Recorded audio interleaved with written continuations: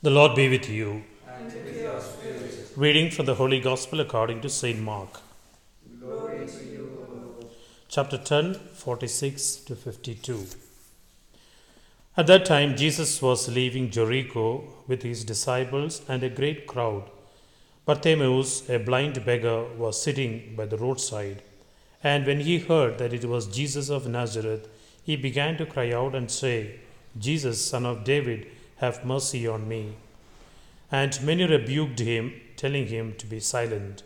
But he cried out all the more, Son of David, have mercy on me. And Jesus stopped and said, Call him. And they called the blind man, saying to him, Take heart, get up, he is calling you. And throwing off his cloak, he sprang up and came to Jesus. And Jesus said to him, What do you want me to do for you? And the blind man said to him, Rabbi, let me see my sight. And Jesus said to him, Go your way, your faith has made you well again. And immediately he recovered his sight and followed him on the way. The Gospel of the Lord. Praise to you, Lord Jesus Christ.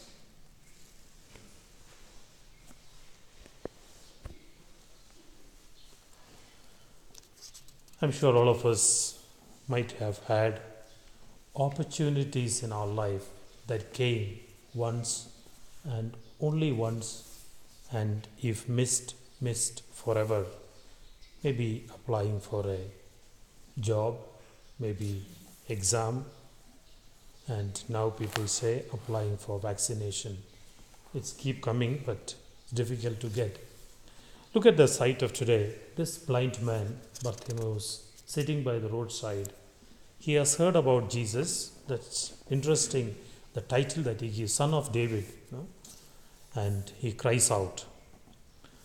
Every action, there's a lot of symbolism and meaning that we can take from this passage. I would like to just take two things. He sits by the roadside.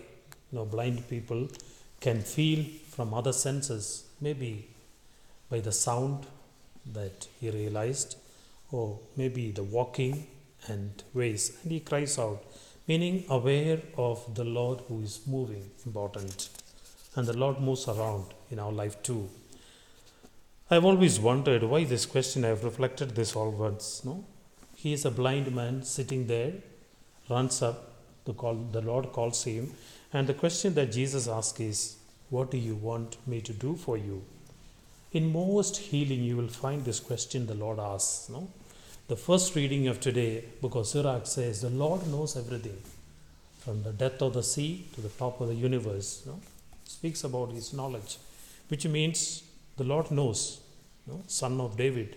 Jesus knew what this young man is crying for, sitting there for, now running up to the Lord. He wanted to see only that. But why that question? What do you want me to do for you?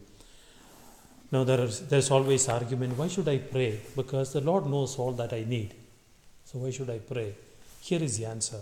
No, the Lord knows, but there is still a question. What do you want me to do for you? Now that's a question that asked, and the Lord wants us to tell it in prayer.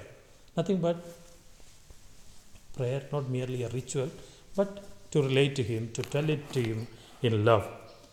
I think it is St. Augustine who says, looking at this passage, says, it is like a little child who comes back from maybe first day of the school, and when the mother asks, what did you learn? Maybe the little one says, I learned today about apple, red color. The mother will not say, no, I know what is apple. No, the mother will listen. As if never ever seen an apple, never ever heard about an apple. And that is where the child feels loved. The child feels one, that here is someone who understands me. And that is prayer. That is what the Lord asks of us.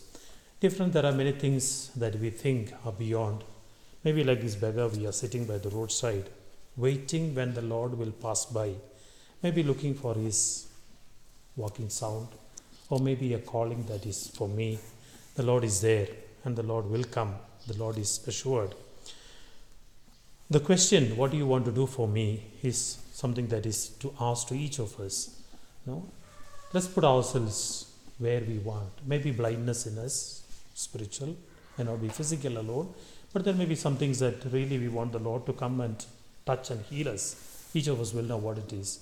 And the Lord will ask, standing there on that particular, what do you want me to do for you? No? In a way, to the beggar, it was also a responsibility given. No? Which means tomorrow onwards, he won't be able to sit there and say, beg, or he will have to walk, see the world, and do his responsibility. So that is a different world. That's a responsibility. No? As the Lord says to every sinner who came to him, two things. No? Your sins are forgiven. Second part, sin no more. That means that's a future. That's a responsibility that is given, and that is to be taken. And that is my responsibility when the Lord hears our prayers, when the Lord grants us.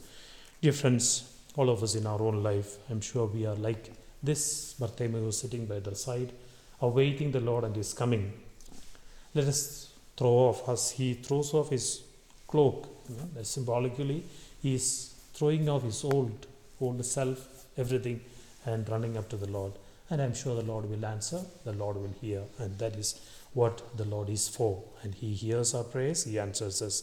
As we take part in this Holy Eucharist, as we take part of his body and blood, let's give all our lives to him.